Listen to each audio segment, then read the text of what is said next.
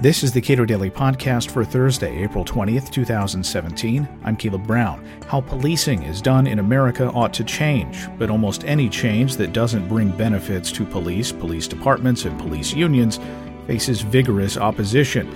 Norm Stamper, former Seattle police chief, is author of the new book, To Protect and Serve: How to Fix America's Police. We spoke last week. When the federal government collects data on how police do their jobs, they can't really demand certain reporting of information from police agencies. They can ask for it, and there seems to be a great deal of resistance from police agencies to provide that kind of information on police-involved shootings, on trying to delineate what was the nature of the engagement between a suspect and the police. Where do you come down on that? Well, I would say that the federal government can, under court order, obviously accomplish that purpose of getting data from local law enforcement. But it's not a matter of policy that it's That's just correct. Broadly reported. Yeah, absolutely. And given that there are 18,000 law enforcement agencies in the country and that policies and procedures vary widely from one jurisdiction to the next, you'll find some that are very willing to cooperate with the government. They understand the federal government, and they understand the value of having data that can inform policy decisions. But many don't, and some don't because of what might charitably be called institutionalized laziness. I mean, it's sometimes hard work to, particularly in antiquated systems, to gather information that might be useful for analysis purposes. Well, and it's costly. And it's costly. It costs a heck of a lot more money than I think most people realize. So what might we learn if that were policy? If all local jurisdictions were required to submit data, not necessarily required. If they did, they just did, anything that will help us by way of trend analysis to understand what has been, what is, what might be tomorrow. And if we're looking at, for example, use of force, particularly lethal force, reflecting on controversial police shootings, it's very helpful to have data about the various policies and procedures, the training and supervision of police officers who, after all, carry life and death authority on their hips.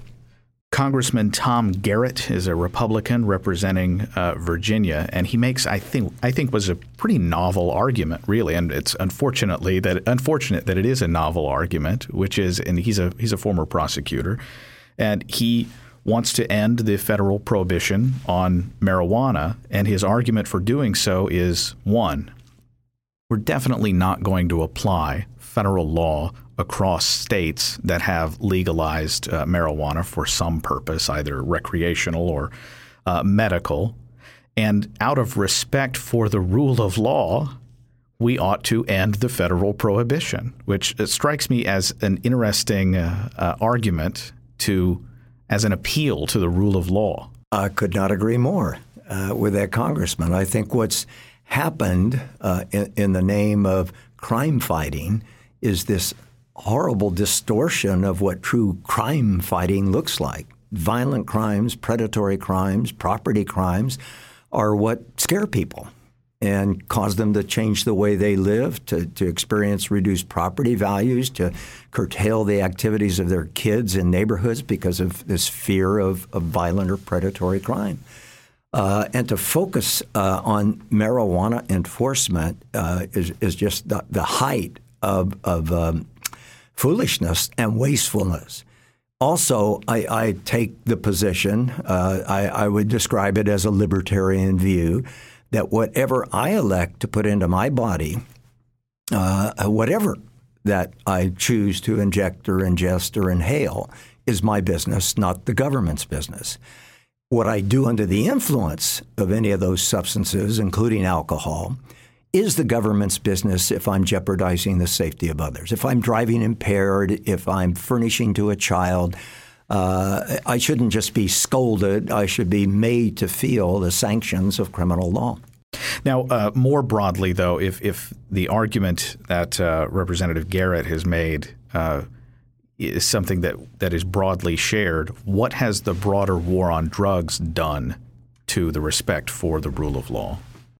It has tarnished, deeply damaged respect for the law, and tragically, from my point of view, law enforcement officers. When Richard Nixon famously proclaimed drug abuse, public enemy number one, and declared all-out war on them, he was really declaring war on his own people. And disproportionately young and of color and poor, at the very people who historically have had the most troubled relationship with their local beat cops. So speaking as a cop of 34 years experience, ex-cop of 34 years experience, I want to see police officers experienced as helpful, as effective crime fighters going after those crimes that scare people and cause them to change the way they live, and treating people with courtesy and with respect and the like. But when we call them, in effect, the foot soldiers, and you don't fight a war without an enemy. And we know who the enemy is. You don't fight a war without propaganda. And for decades now, the American people have been fed a line from their government that they've oftentimes, too many times, just simply accepted, hook, line, and sinker. Now, you mentioned your experience. Let's talk about that a little bit. Police chief of Seattle PD. Marijuana is legal there. The legal regime has changed quite a bit since you were police chief. So what was your experience there as an employee of the mayor?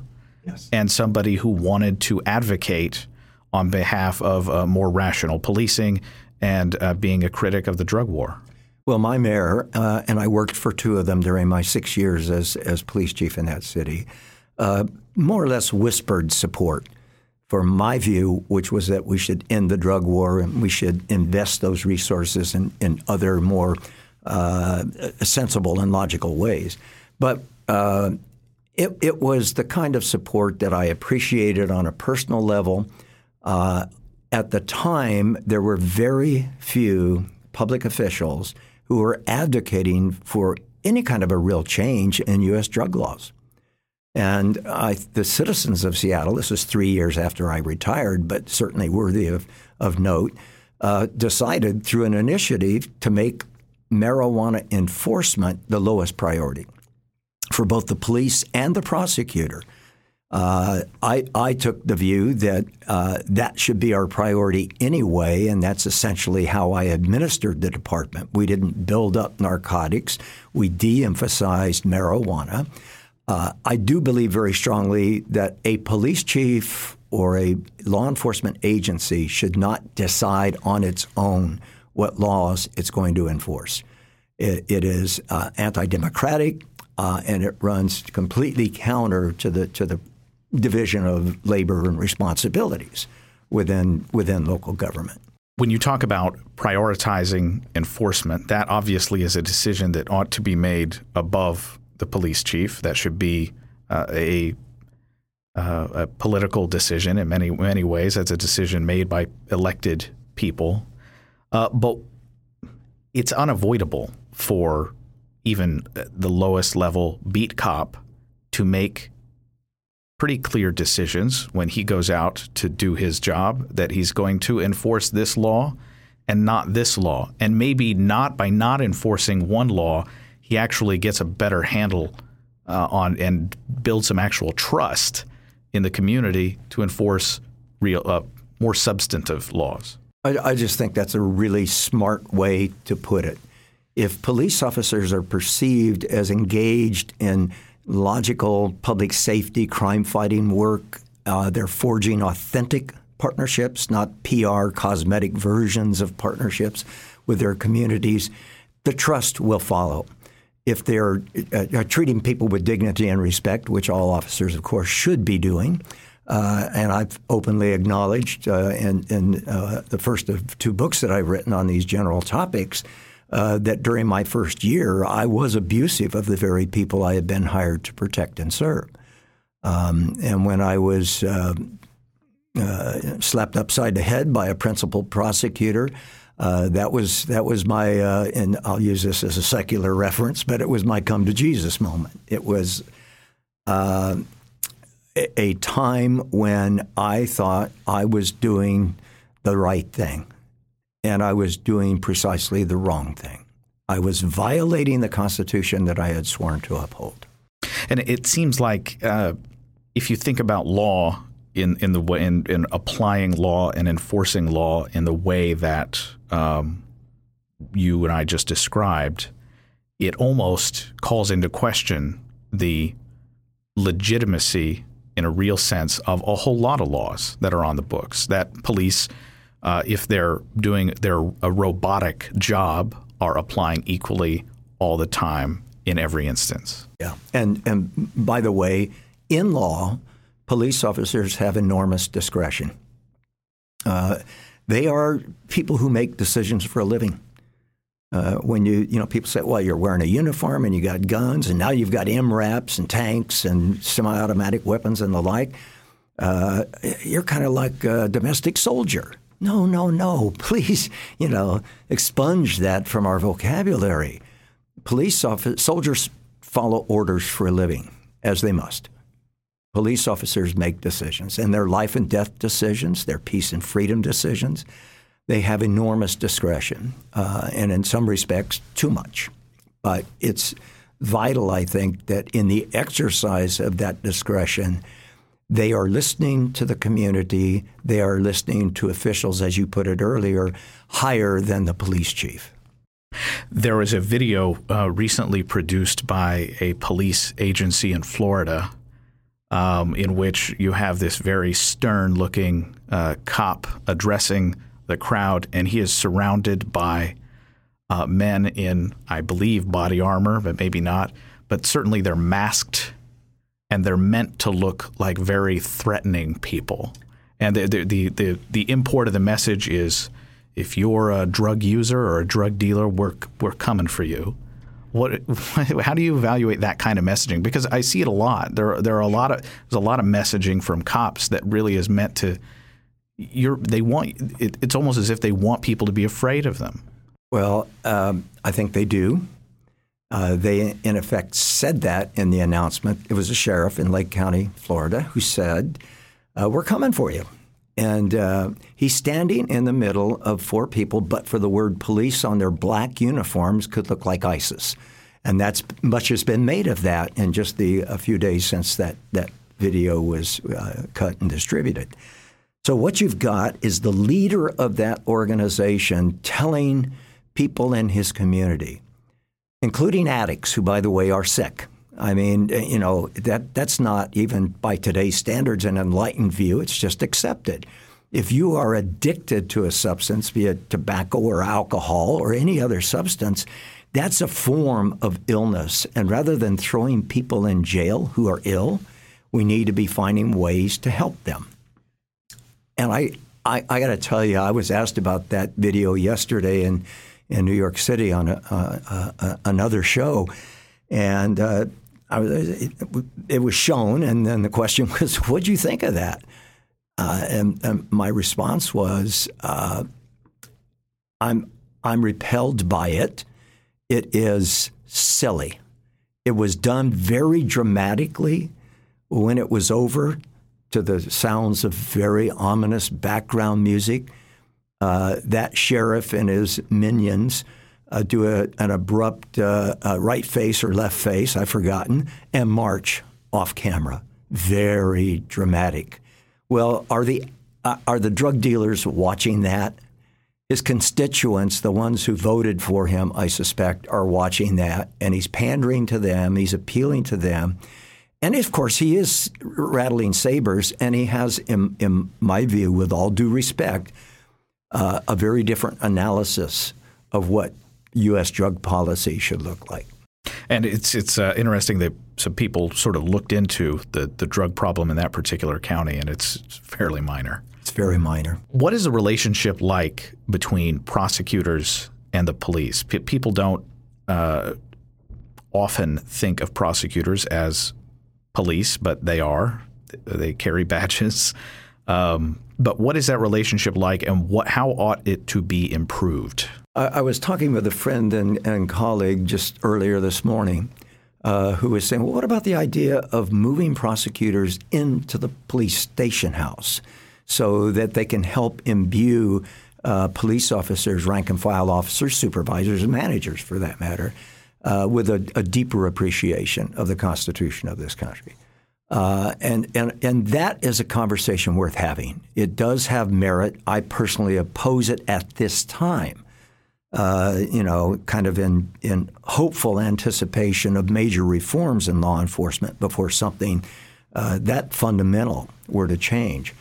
But the role of the prosecutor in looking at police cases and police conduct, whether it's appropriate conduct or misconduct, must be seen today as independent. They are officers of the court. Police officers are not. It is just vital that when looking at an arrest case, that the right questions be asked. You have to satisfy reasonable suspicion for a stop. You have to satisfy probable cause for the arrest. You have to gather, collect, and analyze evidence in a legally defensible fashion. It's just vital that our prosecutors, I think, today be very independent of police. And prosecutors, to the extent that they're violating the law, which is more common than we would like, often simply aren't held to account at all for it. Well, their work is not quite as conspicuous or obvious as the work of a uniformed police officer out there on the beat. You know, they're in the paneled offices at the city attorney's office or the district attorney's office and having consultation with their colleagues and consulting the law books digitally today, I'm sure. But they're much more behind the scenes, obviously, than police officers. And I mean, all things considered, they would prefer to have good cases being brought to them. But at the same time, there's it's sort of, I suppose, a natural inclination that even a bad case can be made into one that works. One of the hardest things to talk about coming from the police culture, and particularly if I'm talking with police officers, including some who are already retired, is this thing called test-a-lying. A number of notable attorneys on the national scene have used the term and talked about their experience with officers who raise their right hands and swear to tell the truth, the whole truth, and nothing but the truth, and then lie on the stand, saying that it's much, much more common than any of us would like to believe, and most of us do believe. Police agencies are represented by unions, and the unions have been pushing for what they call the Law Enforcement Officers' Bill of Rights. I think we're okay with one Bill of Rights, but what do you think? One, police unions as an institution. People, conservatives, Republicans that I know, abhor unions and somehow just don't seem to make that logical leap to, well, this is also a union and may be introducing some of the same problems that we see with unions elsewhere. And I should say, for the benefit of your audience, that I'm an unreconstituted lefty, particularly when considering the kind of work that I did for 34 years. And I believe in unions. I believe in labor. I believe in individual responsibility. I believe in the rule of law. But in writing about police unions, I have described them as pernicious, that they are in many cases an embarrassment to any efforts to achieve professionalization within law enforcement. They have developed this almost, maybe it is congenital, but they have developed this knee-jerk reaction to sensible reforms, sensible administrative policies, for example, and have chosen to fight sensible reform. Now, a very important footnote, one that I'd put in neon as a result of having listened to public radio last week in my home state of Washington, driving down Interstate 5 to come onto this trip. I hear the president of the police union in Seattle talking about the consent decree that is forcing change, de-escalation training, crisis intervention training, getting cops to slow down, getting cops to size up situations in their own safety interests as well as the interests of public safety. And this guy was speaking in glowing terms about the consent decree. Sessions Attorney General has said, yeah, I think we need to look at those consent decrees because I think they're undermining public safety and they're needlessly harming law enforcement. Mr. Sessions needs to sit down, I think, with the president of the Seattle Police Officers Guild and listen to what has been accomplished over the last 5 years. There has been a 60% reduction in excessive force and use of force. Let me move quickly to correct that. A 60% reduction in use of force, a major, as in dramatic drop in the number of shootings, use of baton, use of tasers, and what the chief described as a 10% decrease in crime so far this year. So it's not a function of depolicing. Officer injuries have leveled off or dropped over this course of the consent decree. So now you've got, in effect, all stakeholders, from the judge to local government to the federal government, and many within the community saying this is a good deal. 77% of African Americans answered favorable or highly favorable to the question seeking their opinions of their local police department. That's a success story. It's a huge success story, and it needs to be replicated. And this effort to shut down investigations into local allegations of local police misconduct, I think, is very misguided. You live in Washington. I do. I'm from Kentucky. I currently live in Virginia, but methamphetamine was always a substantial problem, and it's been a growing problem in Kentucky. In Washington and in Kentucky, opiates are a growing problem. How has Seattle dealt with that, and what other successes have you seen in police departments while at the same time respecting the rights of people, also dealing with it's a pretty substantial problem with opiate addiction? Yeah, I'm not saying, and I belong to an organization that was up until a couple of months ago called Law Enforcement Against Prohibition, and we favored the legalization of all drugs for adults, such that you could actually control those drugs. How do you control illicit commerce? So if you set sensible regulations and enforce those regulations, you begin to see some reductions. I also strongly favor prevention, education, and treatment. So some of the money being spent on enforcement of those statutes could, in fact, be applied there. You asked how Seattle's doing. Seattle is also, as with every other region of the country, caught up in this opioid epidemic, as some have called it. That's under current law. That's under U.S. drug policy. Is there something about us that we can't see how colossal a failure the drug policy of this country has been? We've spent almost $1.5 trillion prosecuting it since Nixon's famous statement in 1971. Every president since has signed on to the same war to prosecute that war vigorously. We have seen tens of millions of our fellow Americans being incarcerated for nonviolent drug offenses. And what do we have to show for it? Drugs are more readily available at lower prices and higher levels of potency than ever before. So the fundamental change that has to take place, I think, is in how we think about it in the first place, and whether we've got the imagination, the political will and courage necessary to put an end to the drug war, so that our police officers are not foot soldiers against their own people, an occupational army, as it were. Years ago, and this conversation has stuck with me for a very long time. I was talking to Billy Murphy, what I like to say, a pricey criminal defense attorney in Baltimore, who's a really smart, very interesting guy.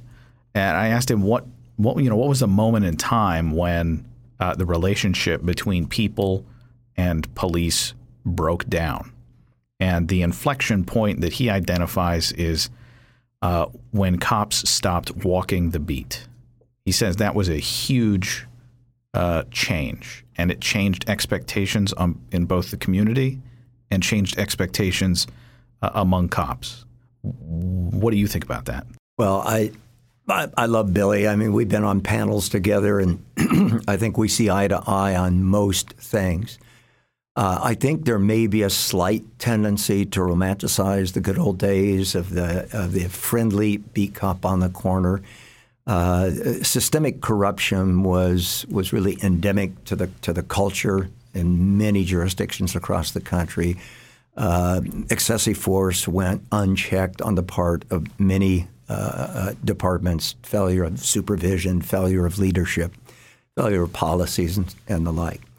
But he did, I think, in making that statement, capture something that is vital for us to understand, and that is if you have a cop on the beat who's known, he or she knows you, you know him or her, there's a relationship that has been allowed to build because the officer is not, motoring around in a 4,000-pound shell. That officer is out and about, visible and conspicuous in the community, and is seen as a part of and not apart from the community. The police in America belong to the people, not the other way around. And I'm afraid that what's happened since the advent of the drug war, and certainly to Billy's point, the advent of motorized patrol and the proliferation of motorized patrol. So we have seen officers draw further and further away from the communities that they have been hired to protect and serve. Norm Stamper is a former police chief from Seattle and author of the new book, To Protect and Serve, How to Fix America's Police. Subscribe to and rate the Cato Daily Podcast at iTunes and Google Play, and follow us on Twitter @Cato Podcast.